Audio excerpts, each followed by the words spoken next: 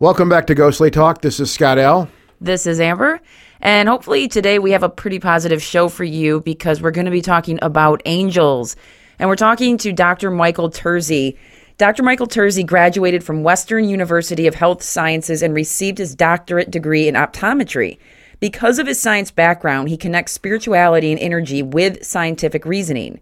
He has always felt the need to help and protect others, and for years he worked as a paramedic and firefighter where he provided life support and care to extremely ill and injured patients.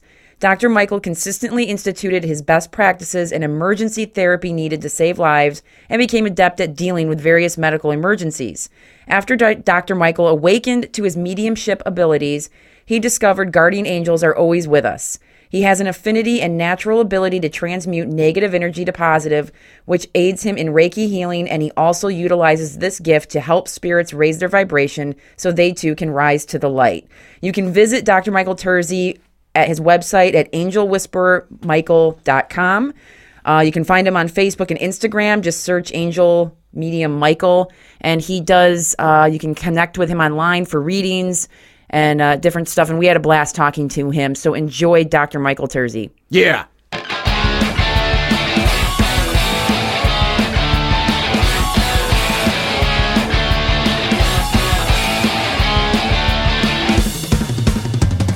out of a bunker in Michigan, ghostly talk is in your ears again. Buckle up, give your head a spin again. Turn it on and come right in.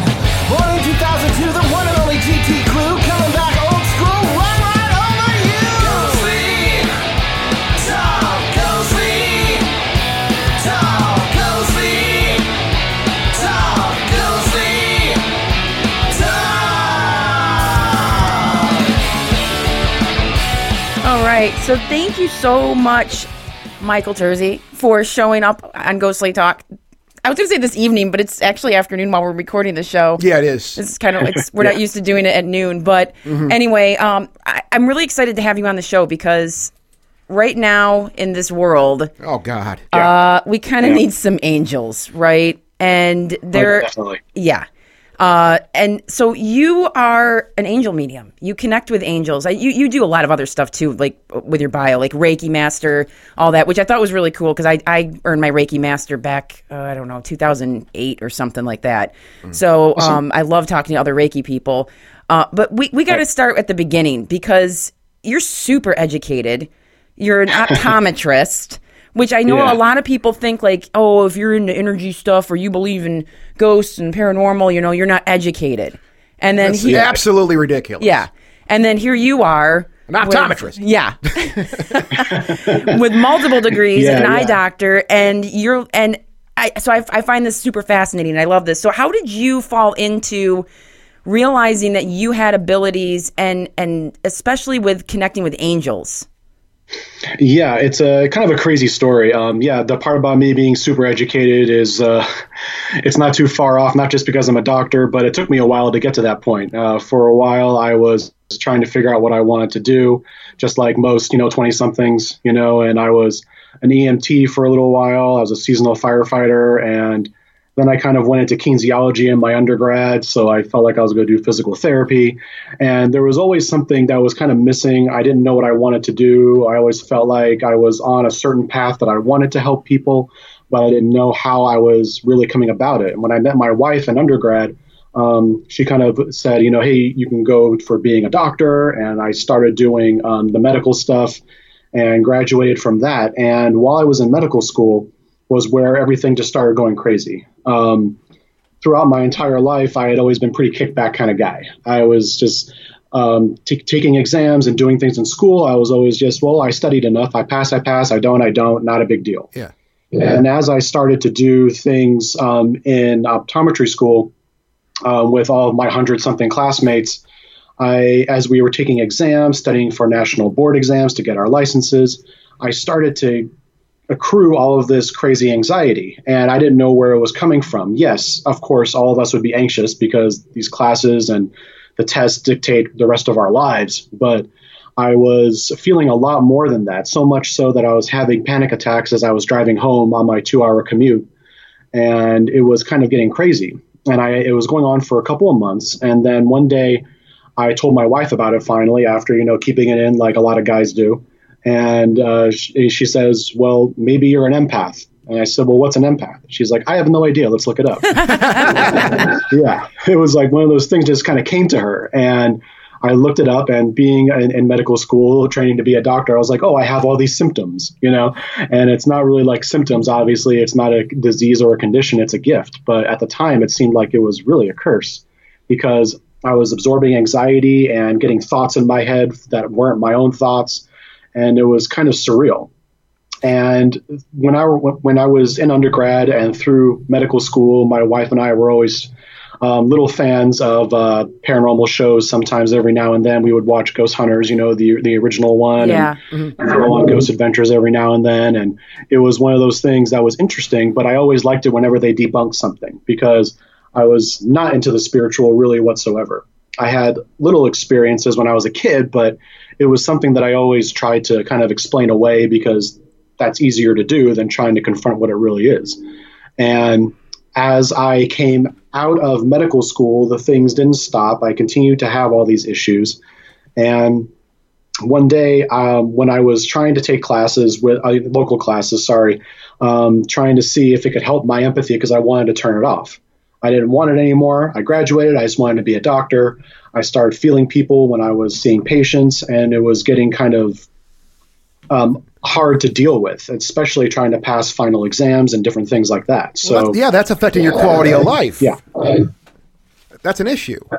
Yeah, no, it definitely was. I mean, I'm in a room with 150 people trying to take a national board exam and we have 3 of them. So I was trying to take the first 2, which are written, and they were extremely difficult because I'm taking on everyone else's anxiety. I had to go to the bathroom like 5 times. Like people think something's wrong with my bladder because I just had to like get out of there for a moment and just try to take a breath. And my wife found some things to help me with the empathy a little bit, like crystals and stones and things like that, which I didn't put a lot of stock into at the time, but it seemed like whether it was placebo effect or whether it was something that was actually working, it seemed to help a little bit. But as I pushed away the fact that I was an empath, I all of a sudden saw my first human spirit. And it was a surreal experience. It came out of nowhere. There was this guy that was just standing there. It was a silhouette, and I could see little features as I concentrated more and more. But obviously, when I would look right at him, he would disappear. But if I looked down or looked away, he was just standing right there. And for a long time, I couldn't really hear them either. It was kind of weird. I felt them. I saw little things. And then whenever they would try to speak, I would get that ringing in the ear. Like it was like a kind of a thing. And I was like, I can't understand you. I'm sorry. I don't know what's going on.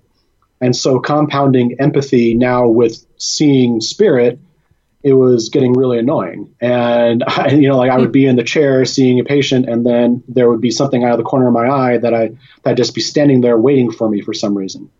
And it's like, I always joke that like I had to send them to the waiting room along with other patients, because I'm like, no, I can't deal with you right now. I'm dealing with this. And one day I just kind of had it, and I was just really emotional. I was getting really upset. I was complaining to my wife, who's always there for me, trying to help me through things, and was surprisingly open to all of it. And as I just had it, and I get chills thinking about it because as I just was at rock bottom at that point because I didn't know what to do, it was affecting my life. This amazingly brilliant, bright light just started coming out from outside into my window. And even though it was a bright light that no one else could see, I still pulled my eyes away from it because I couldn't stare right at it. It was so bright, but it was so warm and it was so loving. There was this unconditional love pouring from it, so much so that I started crying. And it wasn't even like a ugly face cry or anything. Like I just had tears streaming down my face for some reason. And as it came closer, I could start to hear, and it said, Michael, I am your guardian angel. My name is, Peter. He gave me the name at first because it was easier for me to understand. And I just kind of broke down. I was like, what the hell is going on right now? Like, this is insane. I'm seeing this huge light. There are these beautiful wings coming out of it, and they don't have like feathery wings like birds or anything, but you can tell like there are these extensions of their energy that just encompass the entire room. And it was and he was just so loving and warm. And I don't know what I can say on your podcast, but basically the angels don't filter a lot of stuff. So they say, basically, he came to me and he said, after I was just crying there, sitting there with him, just amazed by this, he just said, "Cut the shit." And I was like, what the hell? And I'm like, did my angel just curse at me? And he's like, this is who you are. This is the person that you are. You have to accept this. I know this is difficult, but you have a responsibility, you have a gift, and this is something that we want to see flourish so that you can help others connect with their angels, and so you can help others understand some of the things that are around them. And at the time, it seemed really overwhelming. But as I talked more with him, I saw other angels that I had. I saw my wife's angels, and it kind of just came into it. And afterwards, I realized that I can not only do these readings and talk with people and give them readings with their guardian angels, but I could also use this gift to be able to do certain things like paranormal investigating, because my angels would help me to understand what's going on in a home or in a business, where maybe people may not understand it, or we may not get everything perfectly with scientific paranormal equipment, because I use those as well, because I think combining those is really big. So it just kind of came out of nowhere. And now 3.5, 4 years later, maybe almost, I've done hundreds of readings and gone to probably, I don't know, maybe 50 or 60 paranormal cases. And it's been really amazing. And it's been a kind of a crazy journey, still trying to do the doctor thing and doing this at the same time. It's been kind of surreal. So you mentioned something, you mentioned a key word in that story, Michael, that I want to discuss, if you don't mind, for a second. Sure, of course. You mentioned the A word, which is anxiety. And this is something that I identify with. And I want to dive into this a little bit, if you don't mind, because I'm saying this because last year I was dealing with some serious anxiety issues where I was actually admitted to the hospital at one time. I was so freaked out. I had a panic attack, right? Wow. Never experienced that in my entire life. And you said you were experiencing these things also, right? You were having something, panic attacks, you said, correct?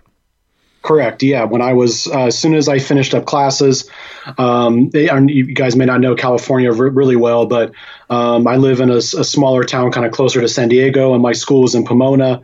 And it's about, on a good day, an hour and a half, usually about 2 hours commute trying to get there and back.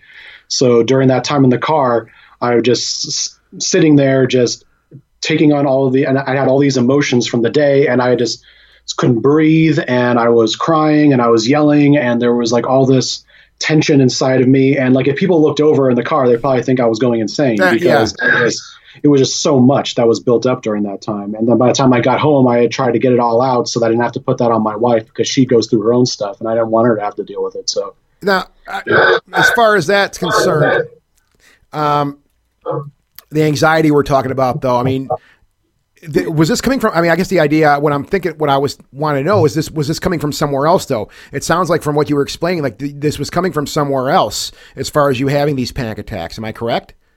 Or did I get that wrong? That's what I originally had. I thought it was coming from me, because obviously I'm in medical school. I'm stressing about trying to get through everything.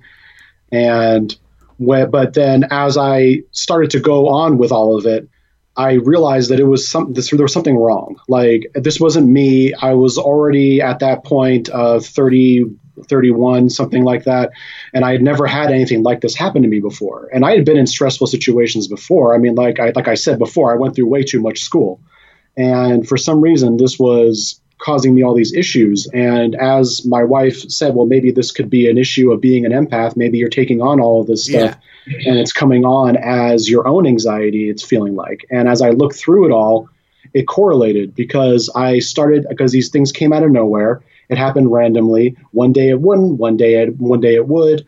And there was nothing that was really triggering any of it. It just seemed like as I was taking an exam or as I was sitting there, things just started to pile on inside of me. And I started to even get thoughts in my head, like, I'm going to change my answer from A to B, or my dad's going to kill me, or I'm going to fail this test, and all these things just started coming into my head. And I'm like, this is not me. This is not who I am. I can usually deal with this pretty well. Wow. I always sympathize with people that have anxiety attacks, because I know how difficult it can be. And I don't ever say that an anxiety attack is always going to be that someone's an empath or someone's taking on something else, because obviously we have our own issues. But with me, it seemed like it was something that was extremely out of character, and it just wasn't happening. And when I started to understand it, I started to learn how to control it, and I started to understand what was really going on. And when I connected with my angels, they started to help me to better understand what was going on. And I started doing things like an empath class I called Empath Equals Strength, because I know as I did readings, I would meet so many people that would have similar issues, or they would be shut-ins and they would be at home because whenever they went out, they got an immense amount of depression and they felt all the negative energy and negative emotions of other people. Yeah. And as I did the class, I started to impart some of the things that my angels taught me on how to deal with it, and it started to help other people. So, it could be that maybe something that maybe other people are taking on other things and they don't realize how strong of an empath they might be. Well, and that's why I really wanted to dive into this for a second, because the experience that I had last year that I mentioned, it came out of nowhere. It seemed like. I mean, I don't think if you're an adult, if you're an adult, right? Like you're going to have a degree of stress in your life if you're a productive person. If you work, if you do things, if you have homes or whatever it might be, something that you gotta maintain, or a life you have to maintain, you're going to have some degree of stress, right? Yes, definitely. I know in my situation, when I'm talking about from last year, there was some stressors around me, some things. People, places, and things, let's call it, right? They were stressing me a bit, but I didn't think it was anything out of what my skill set is to deal with. And that's when things kind of went haywire, and I was experiencing physical issues as a result of this. As I mentioned already, I ended up having to go into the ER one day because I just couldn't, my heart would not slow down, and I couldn't explain it. It was bizarre. I mean, it's not, this happens to people. This happens to millions of people every day in America, I think, especially nowadays. So, like, I know what I ended up doing. It's the funny thing about that, and I heard you mention the same thing, is when you're going through something like that, I think you're looking for a reason, a root cause of why this is happening and a way to fix this. And you said something that really struck a chord with me when it comes to anxiety, and you were mentioning, taking exams and stuff like that. And those thoughts go through your head, like those absolutes, I guess. Like you said something, what you said was, well, if I change this answer from A to B, my dad could die or something like that. Right. And, absolutes like that, I find those going through my gray matter all the time. It's weird. It's bizarre. But I did the same thing you did, though, in a different way, though.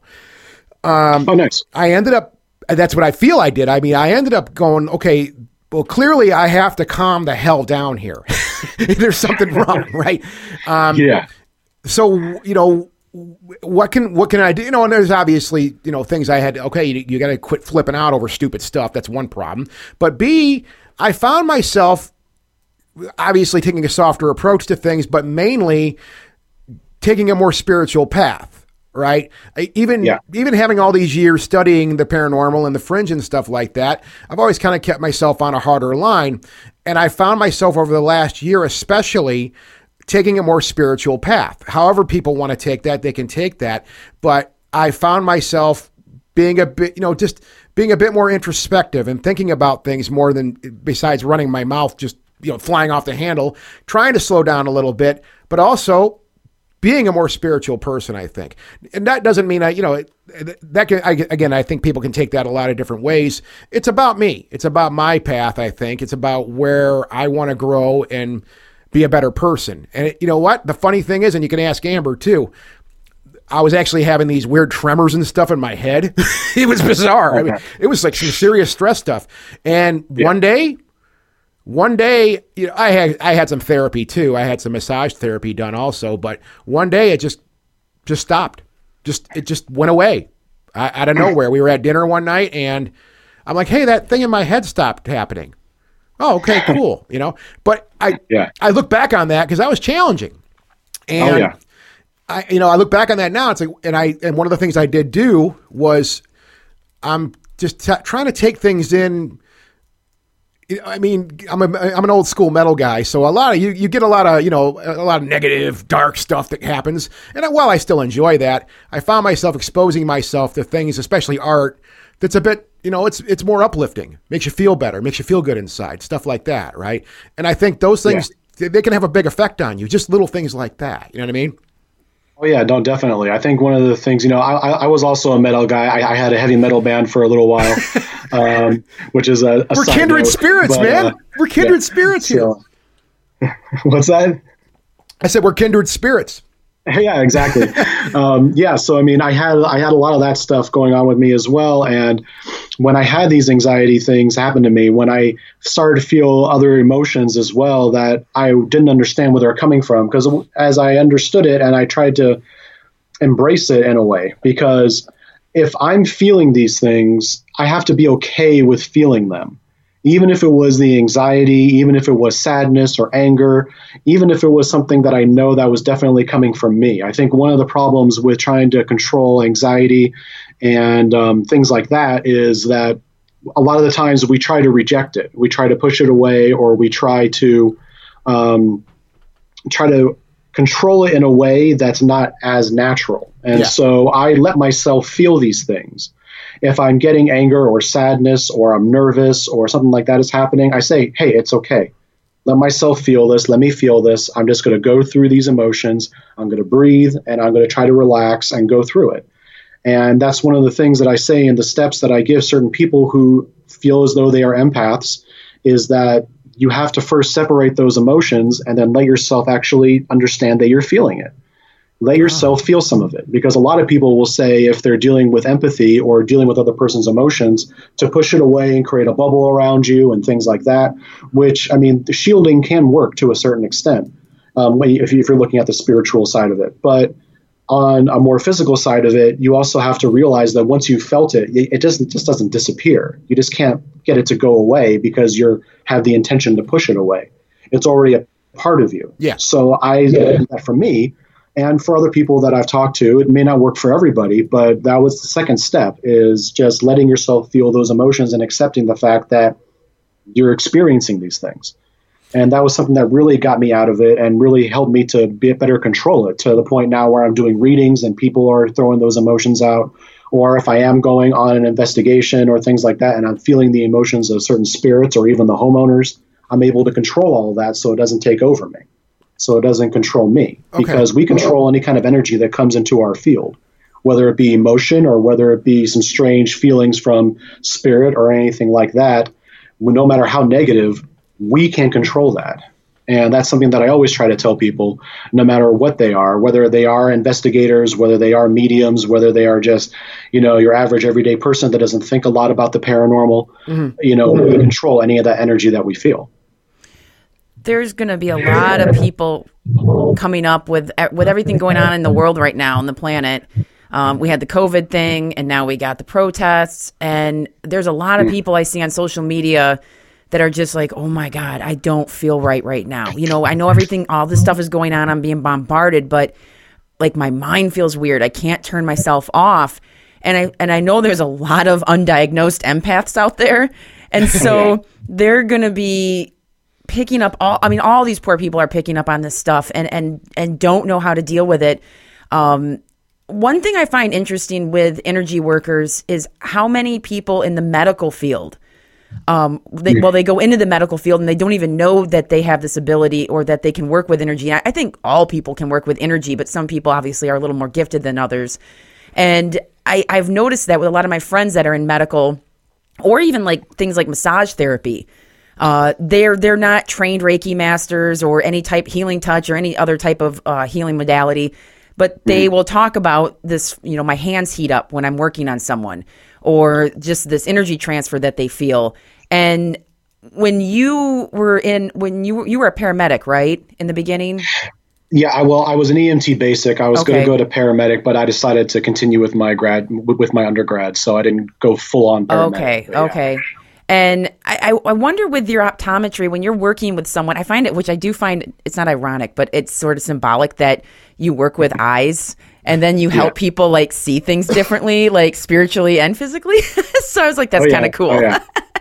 And so when you're working with like a patient, do you feel like that natural energy healing in you just sort of turns on as a doctor working with someone? I do. I feel as though that happens a lot. One of the big things that I always tried to do, because there were issues that were going on in my personal life at the time, and it was hard for us to find somebody in the medical field that would actually help us, that actually cared.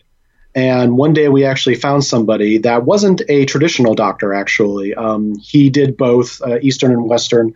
He tried to combine both of those modalities as well. And he literally, the first visit that we had with him, we were sitting there for like 3 hours talking about the issues that we were having. And he gave that time freely. And it was something that really struck a chord with us. And he actually cared. And he sat there and explained things to us, because I was still a medical student at the time. So I didn't have all the answers. And so he really gave to us a lot of his time. He didn't have to sit there. It was 8 or 9 o'clock at night when we all left the office. And it was really amazing for him to give us that kind of time. And from then on, I realized that whatever kind of doctor I decide to be, I'm going to be one that works with their patients, and not just telling them and ordering them to take a medication, not listening to the issues that they were going through. Because a lot of the times, I know there are a lot of great doctors out there, but there are some that maybe just fall back on just what they know and don't listen to some of the things that are happening with their patients as much as they could.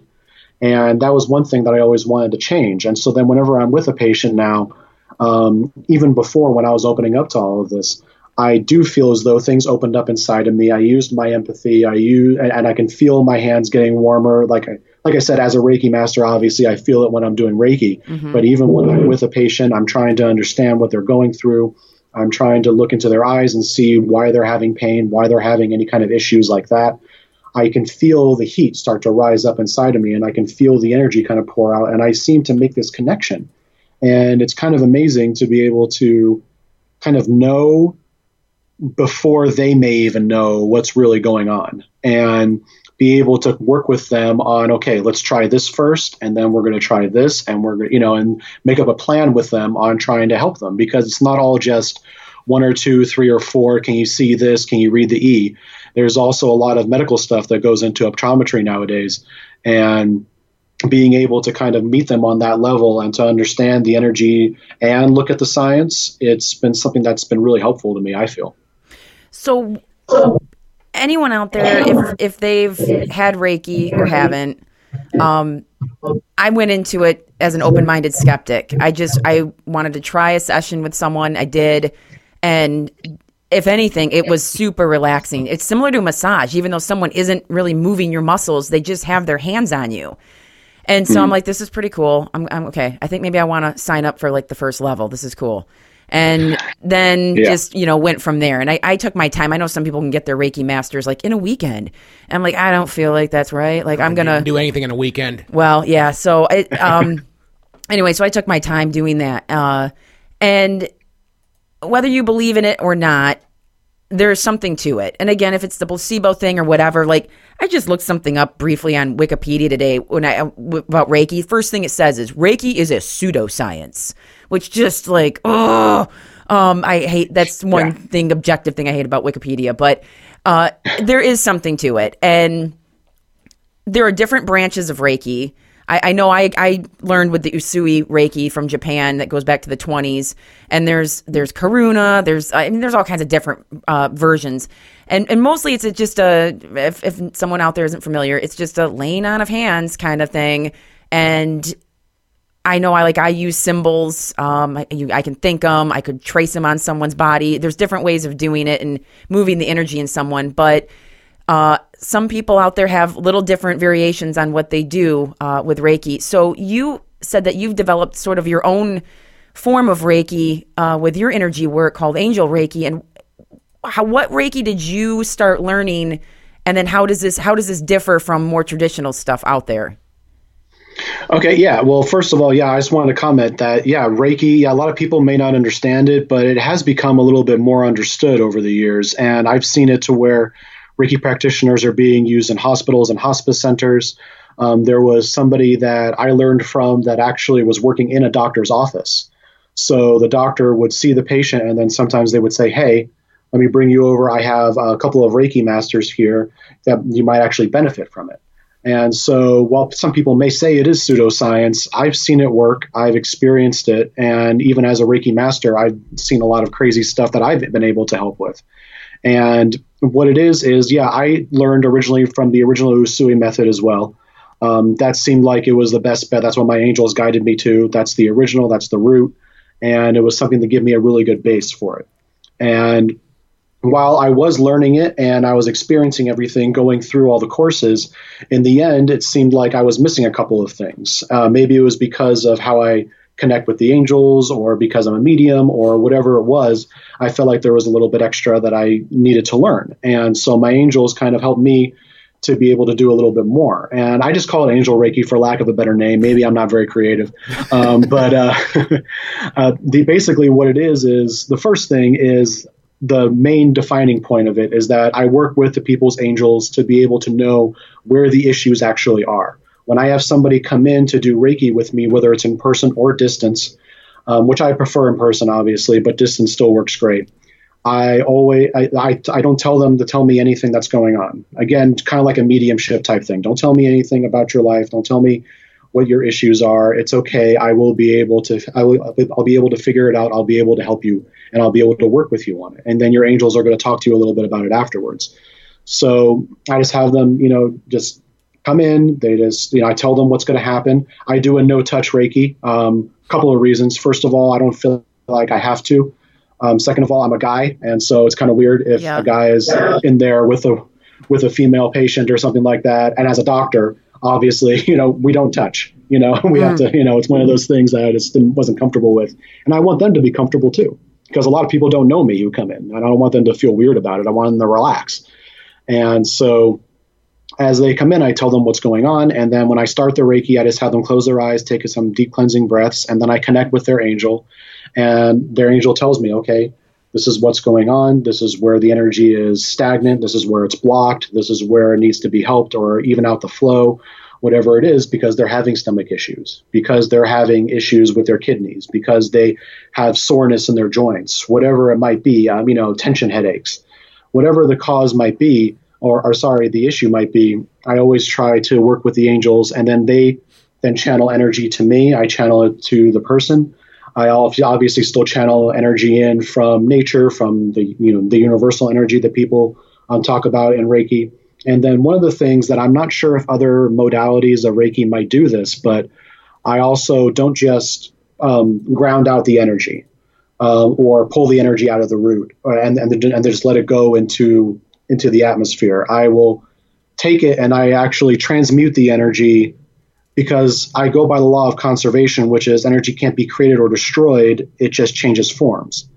And so my angels a while ago, and this is how I do things with spirit as well when I'm doing clearings or investigations, is I will take in some of that energy and I will accept it, just as I talked about with the empathy. I will know, okay, I feel this pain, I feel this anger, this sadness, because Reiki is not just physical stuff. It can be emotional or spiritual issues too.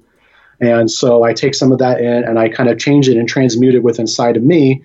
And then I bring it back out to the patient in a more positive light, as opposed to the negative energy that I had originally pulled out. So there's a couple of little things there. There might be other Reiki practitioners that do something similar. I haven't talked to everybody, and I don't pretend to know that I know every modality of Reiki there is out there.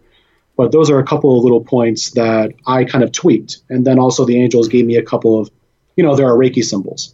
So that we all learn, Chokurei and things like that. And they gave me other angelic symbols to be able to help move the energy more efficiently.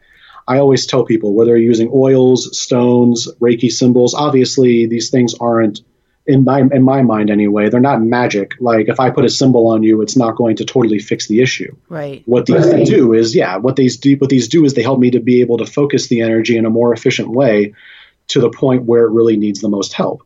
And there are different symbols for different issues. And so I use those as well.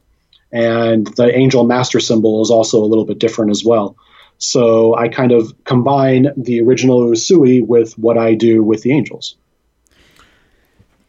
You guys, switching up gears here a little bit now, because I've been wanting to. I want to talk to you about this real quick. You guys, now your wife started a group called Rise, which is short. I love this acronym. Correct. Rise and Inspire Soul Empowerment. Now, you mentioned that also a few minutes ago that you are a paranormal investigator also, and what your approach is, we've talked to a handful of people like this. It seems like we have this thing going right now, where people are doing this similar type of work where, because I think, well, and I don't want to soapbox too much here with this kind of stuff because I do it too often on this show, it seems like, but Okay. paranormal investigation teams, right? I think, I'll be blunt about it, and I'm sure we've lost listeners as a result of it. We'll lose more. I think a lot of teams, I think there's a lot of people that they came in for the right reasons. But I don't think they really have the knowledge and stuff to do some of this work. I think the problem we have is I think some people, you mentioned TV shows, and we've mentioned this plenty on this show too. I think a lot of people, they'll watch a TV show and be like, well, man, that's really cool. I want to do something like that. And we both know that there's no blueprint here. We both know there's no answers. I mean, one of the things I often say on this show especially is that you could have 20, 30 years of experience in this field and not really know any more than someone who's coming in brand new, right? Because we don't really have a lot of, I mean, we're all learning here. We're all trying to experience things when it comes to paranormal investigation.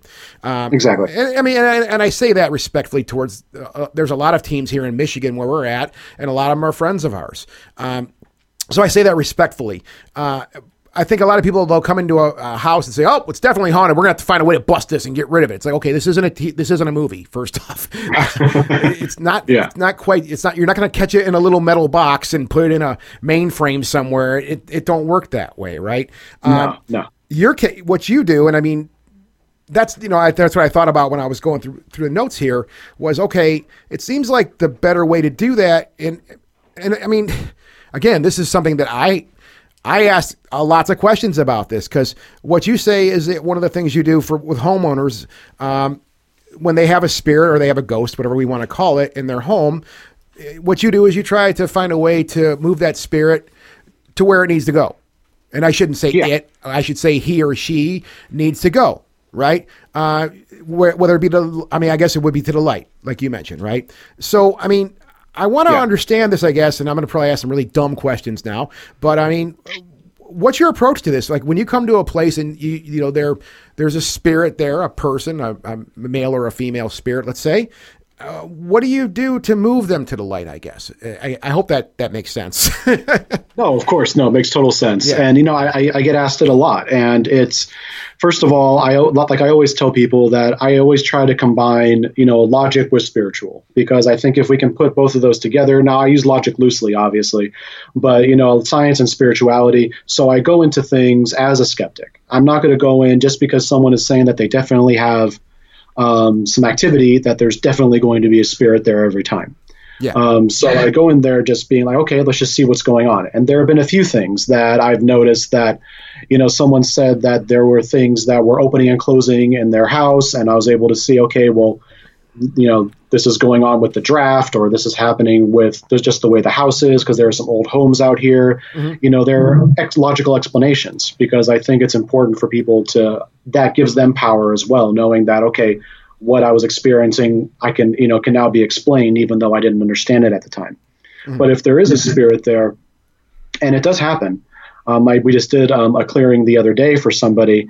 When we went in, we used different things like, different kinds of paranormal equipment as well, voice recorders and K2 meters and things like that, just to see what we pick up on as far as giving physical evidence for the homeowner. But my group, with me and I have two other people in the group besides my wife, so there's four of us.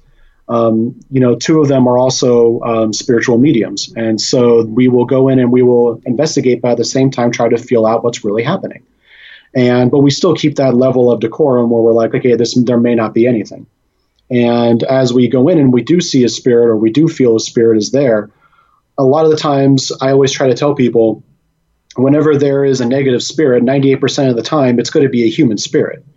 A lot of people and some TV shows out there will go right to demonic. there's a demon here God. because Yeah. there's a lot of negative stuff. Yep. And and that's extremely rare. I tell people that's super rare. I've only encountered something like that twice, where it was really, really bad. And then also there are, what I talk about as far as negative stuff goes is that there are, the angels call them the fallen. And these are, of course, the demons that we all know. And then when people talk about different kinds of levels of demonic activity, there are these other spirits that they call followers. And followers are human spirits that are like the really bad ones that have all this anger and hate inside of them. And they often will mimic different kinds of demonic things. So people will right away think it's a demon. And so a lot of the times when people think that might be demonic, it's usually just a really pissed off human spirit that's just a jerk and that's just being an asshole. And so I often will, but I always meet them on that level. If there is an angry spirit there, I will, again, just try to take in some of that anger. I will talk with them. I talk with them like people because they are. I think a lot of the times people see spirit or ghosts as objects, or they're seen as something that is beyond our understanding. But really, it's a person that has a lot of issues, even after death, and they have a hard time figuring out what's really going on with them, and they try to take from people who are living because they don't know how to control the energy themselves or find their strength. And so it takes a while. I mean, usually the clearings or investigations I go on aren't shorter than 2 hours or so, and definitely can go a lot longer. And whenever I'm there, and the other mediums on the team as well, and my wife helps out because she's sensitive in certain ways. We try to speak with the spirits that are there. We try to talk with them, empathize with them, let them know that we're here to help them. And a lot of the times, if they're angry or sad or pissed off, it's really difficult to get through to them. But we just keep at it, and we just give them that kind of understanding. I don't like it when people use the blanket of love and light, love and light. Love and light is a really great term, and I understand the pieces of it. But I think sometimes people use it as a catch-all. What it really is we try to help support them. We're giving them compassion. We're understanding where they're coming from. No matter what it is that they did in the past, no matter what they're doing now, we understand that they're suffering as well in their own way. And so we always try to meet them on that level, talk with them, and we're not actually fixing them. We're not doing anything. We don't have the key to heaven or anything like that. Yeah. We're just trying to help them understand what they're doing, how they're affecting other people, helping them talk through their issues and the things that they've gone through to the point where they can change their own energy. And I do a little bit of energy transmutation during this time as well, just like I do with Reiki or other things. And I try to give them back that positivity, that energy. But in the end, it's the spirits that are doing the work. And we help them kind of raise, that's why it's called Rise. We want them to rise, become inspired, become empowered, so that they can then themselves change the vibration, the resonance of their own energy, because everything vibrates at a certain frequency. And when they're low and negative, they can't see the light. They just see, and they're caught in their own emotions. It's crazy to feel how much they're just caught in all of this sadness or anger. Yeah. And then as we talk with them, we get through to them, we try to help them raise their vibrations, they start to maybe see the light. Or I will often call in their angels, because even after we die, our guardian angels don't leave us. Just if you're in a low place, you can't really see them. But they're around, waiting, trying to help. And as they raise their vibration, they can maybe see their angels again. And then they will eventually get to the point where they're okay, where they're happy again, or they were able to change something in them to the point where they're now okay with moving on themselves. Dude, you're tripping me out.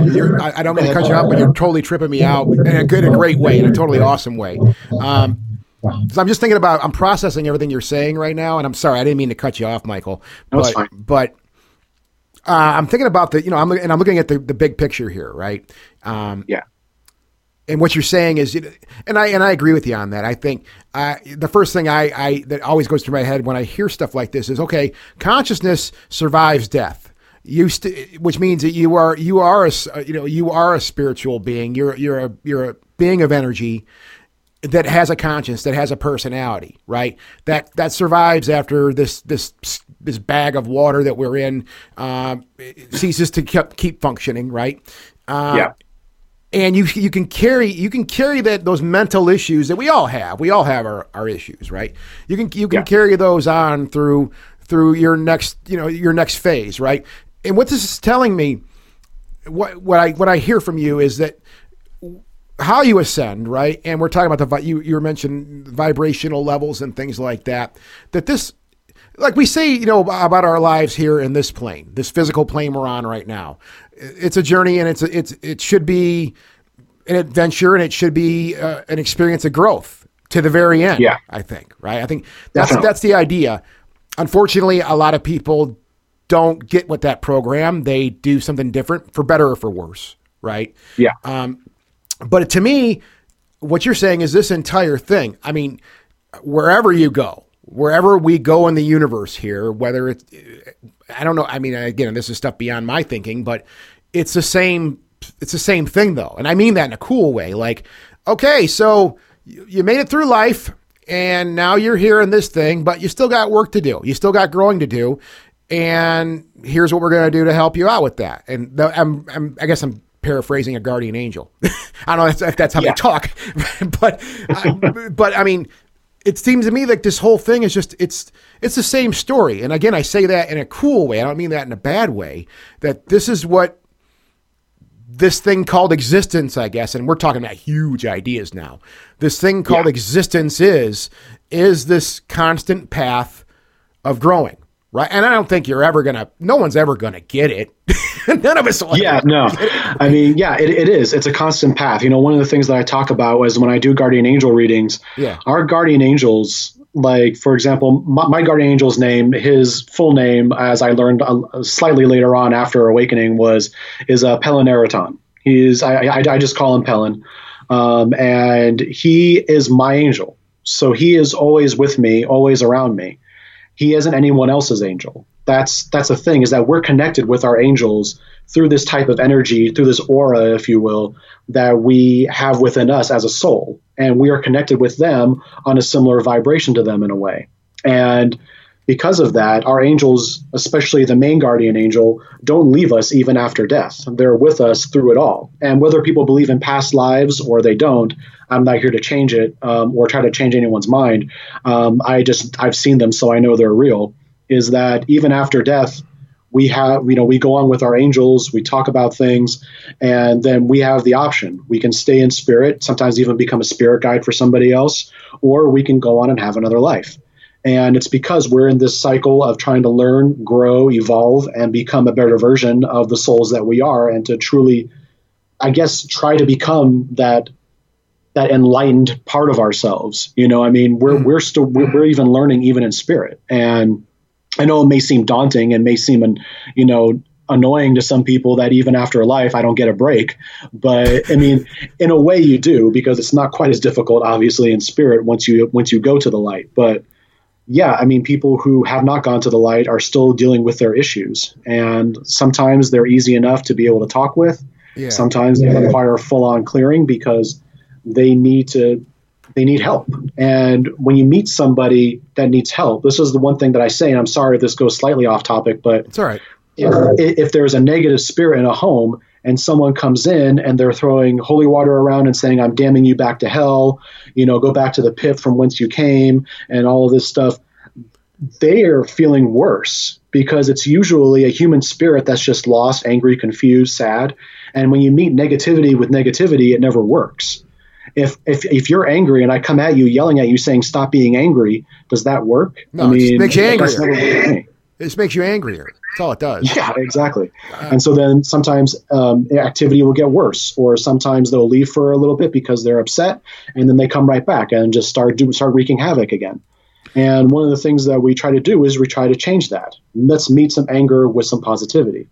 Well, that's something that maybe a lot of people can take with them, is just being able to meet it on that level so that it's not compounding with what's already going on with them. This is and you said this a few minutes ago, Michael, that, logic with spirituality, right? And this is perfect. I see exactly where you're coming from with this. And yeah, assuming that idea right there, assuming that people and I'm saying people now, and I do, and I fall into I have the same pitfall with this. When we talk about ghosts or spirits, I always revere them that they're different. But really, you're right, man. They're just like us, and they carry whatever weight they left this existence with onto the next path, right? Oh yeah, 100%. And they can be angry, and yeah, you're right. The power of Christ compels you. I mean, stuff like that. You know, yeah. You know, I know it makes for great movies, and I'm a big Exorcist fan, right? But I mean, when you're dealing with a person, and I guess I don't have the experience. Obviously, you're better suited for that to know what a demon is and what a demon isn't. But I think a lot of these, they are just people who are angry in life, and they're angry in their afterlife. However, go ahead, Em. I was going to say, remember a number of shows back when we had Barb Hauser on? Yeah. And she talked about the paranormal and working with the other side in a way I had never thought about, and she called it paranormal social work. Yeah. That you still need to have social workers and people helping those people on the other side to become better. And like you said, Michael, to see the light and to raise their vibration. And I think that just, I never had thought about it in that way. And so I feel like this conversation is also reminding me. It's the same exact idea, which is, I think it's the right idea. I think this is the way, I think this is getting the right idea to people and too. It seems to be like a trend on the show lately. Like that's what I said. Well, that's when you stepped away for a minute. That's what I said. I had to run away to the bathroom. Yeah. No, but I said that. I did say that. I'm like, we're talking a lot about people crossing over and doing the right thing with people and not treating them like you said, Michael, like these things. Like you're not a person anymore because you don't walk around in a body.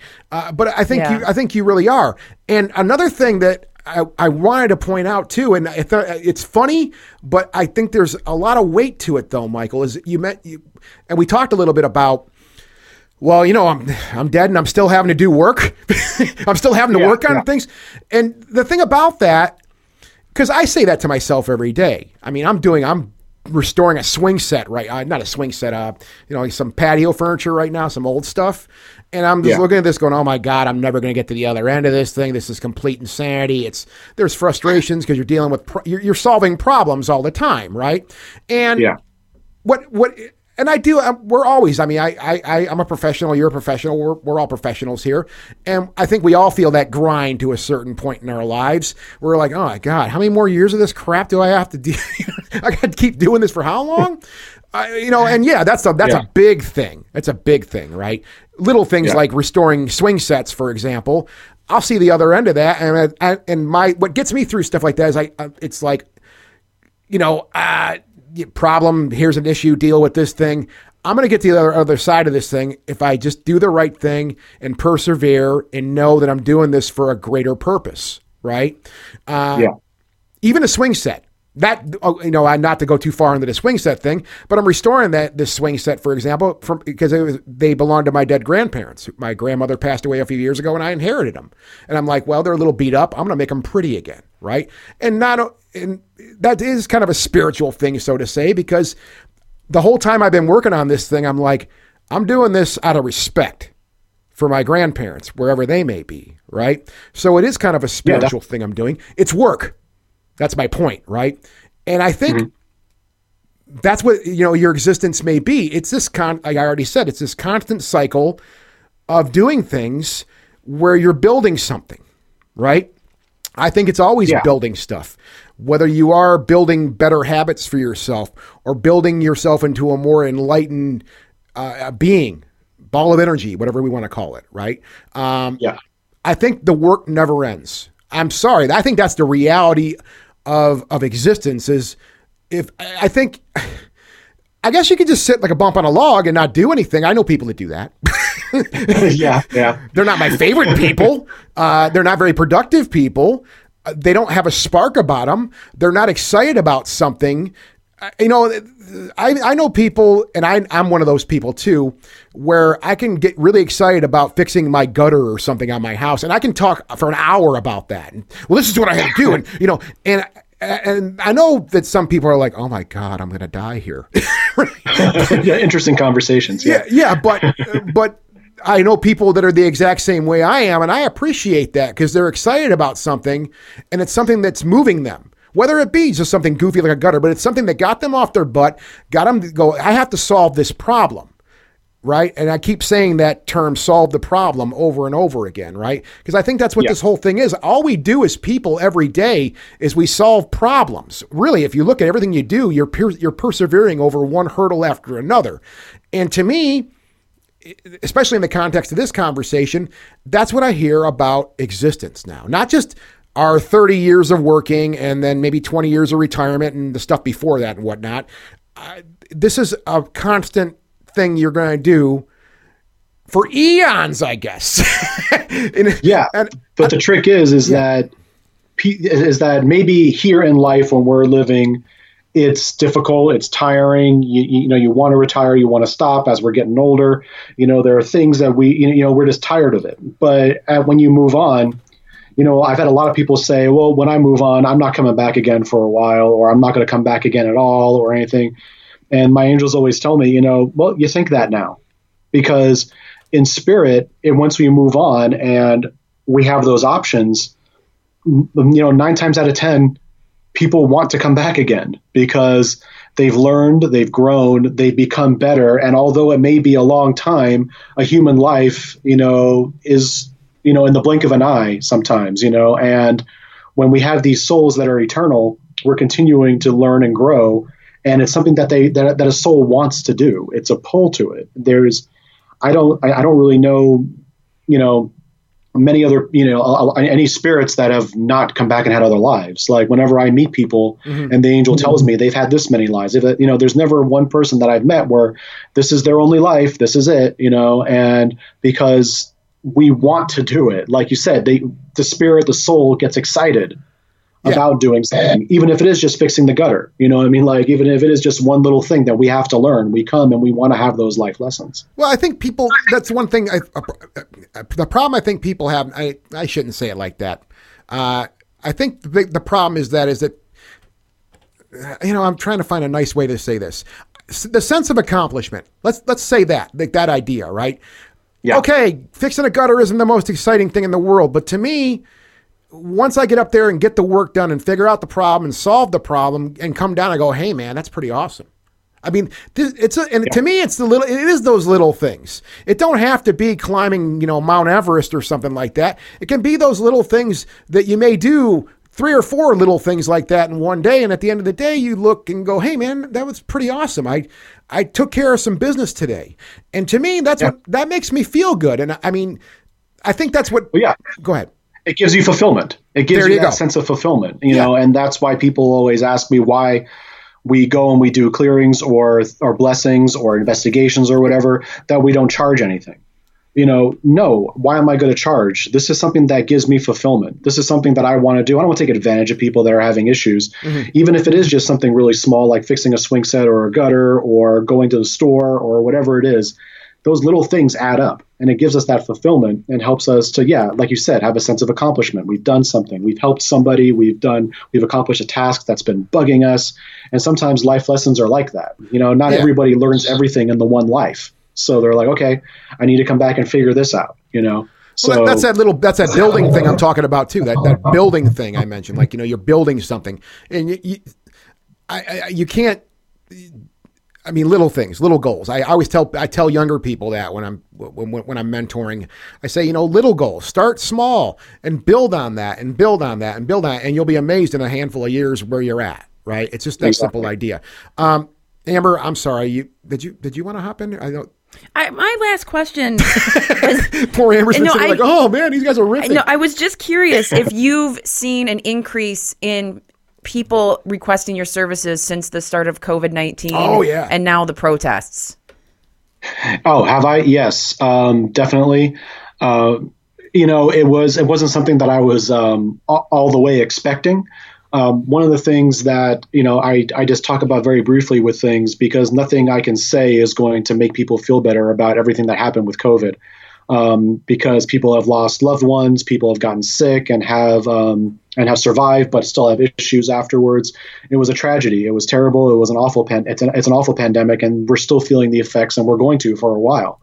But one of the things that I tell people about it is that there is going to be some good coming out of it. And learning how to take care of ourselves better, learning how to take care of each other better, which is not looking great right now with how all the protests and riots have been going on right now, unfortunately, but also learning how to take care of the environment better. And that was one of the things that wanted to come out of the COVID issue. And as I get more, as COVID happened, I had to come out of my own comfort zone. And this whole thing was kind of a reset button for us, was trying to see what's really important to us. What's really trying to come out of all of this? What are we trying to, what do we really care about? And it got me into doing readings through Zoom or doing phone readings or things, because before I was just doing mostly things in person and a phone reading every now and then, because it wasn't something that came innately to me to do a reading through Zoom, because I'm human, so I have these things. Okay, what if I don't connect very well? I'm going through a video chat. Am I going to be able to feel them as well? Am I going to give them an adequate reading? And it came about to being amazing. And it's been able to, I've been getting a lot of people, actually. I did a Facebook Live with Cindy Kaza a little bit ago. And from that, I got a lot of people as well, because they saw that there was something else out there. And because of COVID, they wanted to get in touch with something that's more spiritual to help them have a better grip on what's going on in their own lives.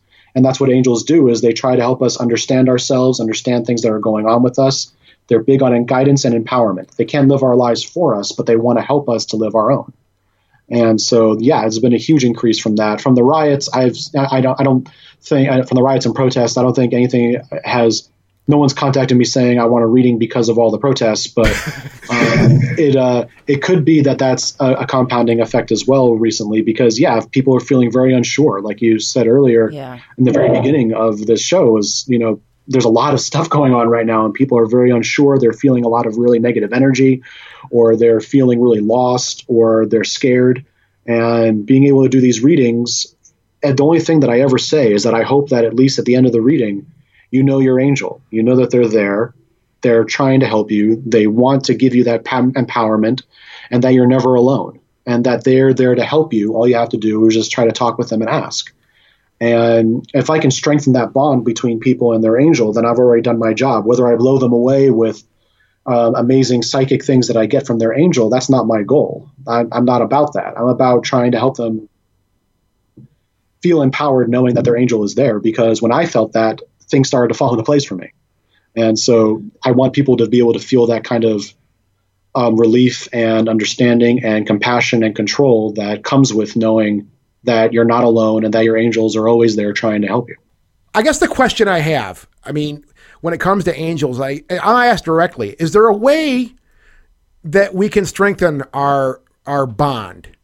And I think you may have alluded to some ideas with this, but is there a way that we can strengthen our relationship with our guardian angel? Because we all have one, right?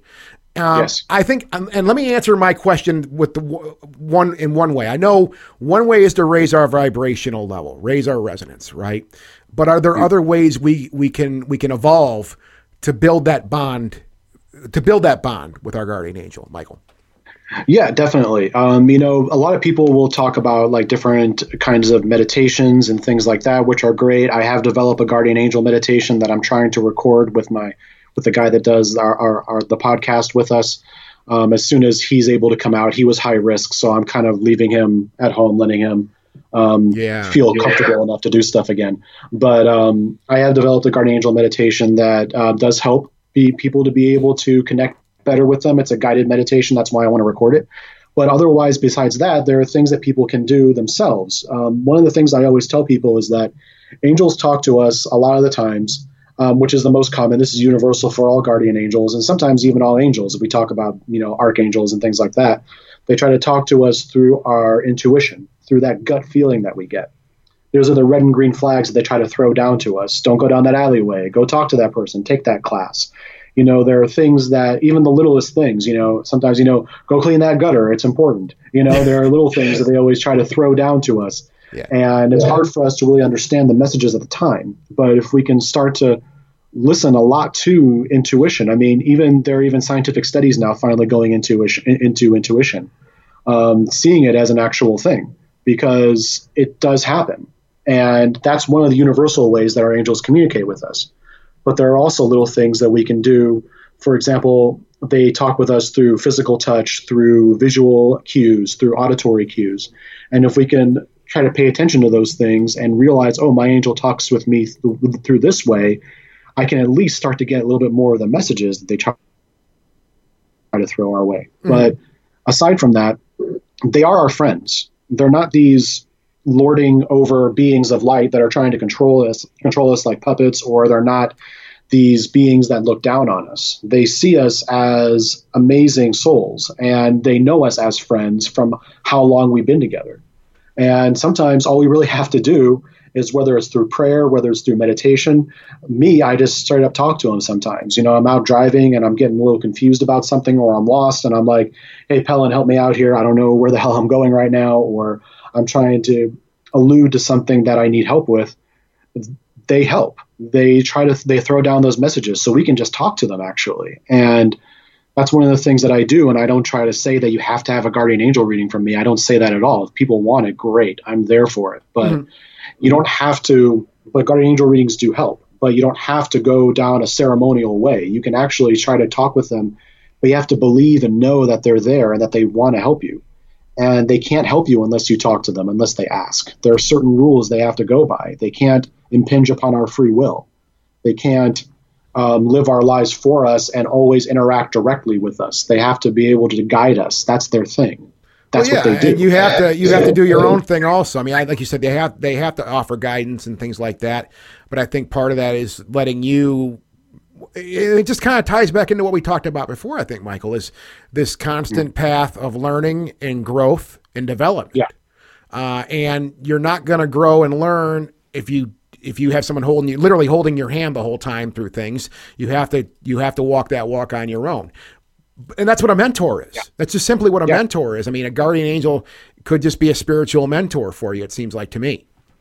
Yeah, and that's what they try to do. Now, obviously, they know a little bit more than we do, and they can see certain paths that we're on. So that's why they try to guide us down those paths. I have a lot of people always asking me about future and things like that. What's going to happen with this? What's going to happen with that? And the angels always say, with the path that you're on now, this is our advice. And they can't tell you that, this is definitely going to happen at this point and at this point, because things change. Plus, if you know about it, you're going to behave differently, and then things aren't going to occur the way they're supposed to. So they always try to guide us. It'd be nice if you did this. Our advice on this is this. It'd be good for you to do this because this is going to be the path of least resistance. And these are the things they always try to impart, because this way, like you said, and I say this too, because that's cool that you say it that way, because they can't live our life for us. They want us to succeed, and they try their best all the time, even people who are on definitely the wrong path. We've met people like that before. We've seen them, all over the world. The angels are still trying. They still try, and they still love you no matter what. They just see how you're screwing up, and they try to get you down on that path. But sometimes people just aren't listening. They're wrapped up in their own emotion. They're wrapped up in their own lives, and they don't just take a breath, and they just don't stop, and they just don't pay attention. I think it's not all our fault, but at the same time, because it is difficult. But if we can try to look at it from that standpoint, that if we just stop for a minute and try to figure it out, I think people would be able to connect a lot easier. Yeah. My final comment on that. And it's amazing to me how this all just literally, to me, like, I think anybody who's made it to 30 without, completely destroying their life, they have some life experience, right? And yes. It's amazing to me just to see how it all fits like a perfect puzzle to me, how we live our lives as people, and how, even with like we said, like a mentor, right? I mean, this is exactly what a good mentor does for a person, is let them, offer guidance, offer knowledge, and let them figure it out. That's how you learn. Open the doors up for them. If they're going to walk through it, that's their decision, right? Exactly. It's so fascinating to me. This whole thing, I could do this for like 50 hours with you, Michael. But I can't thank you enough. This has been such a really, it's been so cool talking to you about this stuff. Because I think you're right. Yeah, it's been great. And the big thing too with that, final comment. I swear is, I think that's the problem, right? The big problem right there, Michael, is just that people aren't stopping and listening anymore. And I understand why, especially now with all the stuff that we've discussed, all the insanity that's going on around us right now. Our minds are bombarded with, speaking of anxiety, our minds are bombarded with things like where is our future? What's going to happen to us? It's very, very difficult. And even before that, it was before all this stuff happened, we were still doing the rat race thing, even more so than now. And people aren't stopping and saying, and listening to things around them. I know the anxiety thing I talked about, I dealt with. One of the things I pledged myself to do is, okay, man, quit trying to control every little thing that is around you. That's going to kill you in the long run. Let some things happen around you and just see where it goes.